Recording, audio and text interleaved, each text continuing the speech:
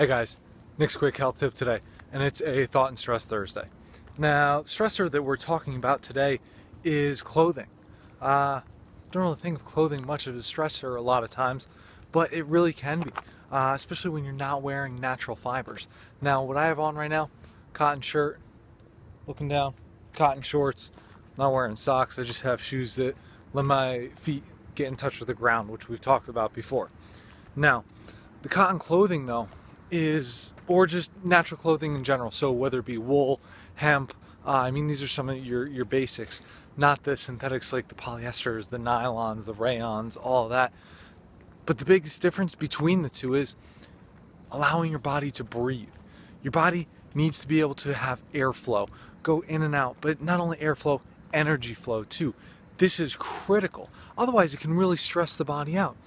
Now, I actually did some experimenting on myself, noticed that if I wear non-synthetic fibers, when I wear synthetic fibers, I stink. I have BO. Like, it's not good.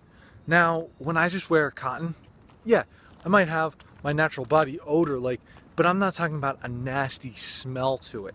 It's just, hey, that's how I smell. Those are my pheromones. That's my normal everyday life.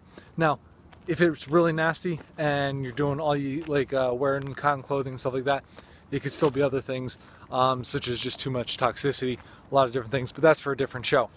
Biggest thing today, hey, get those natural fibers on.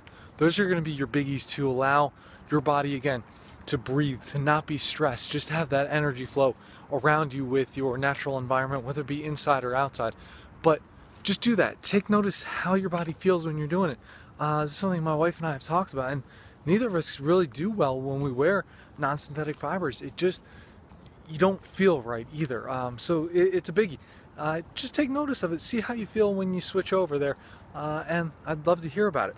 But for more quick tips like this, head over to my website, sign up for the newsletter. While you're there, go ahead and take your free brain quiz. If you do, I will send you my 4 morning secrets to perfect brain health.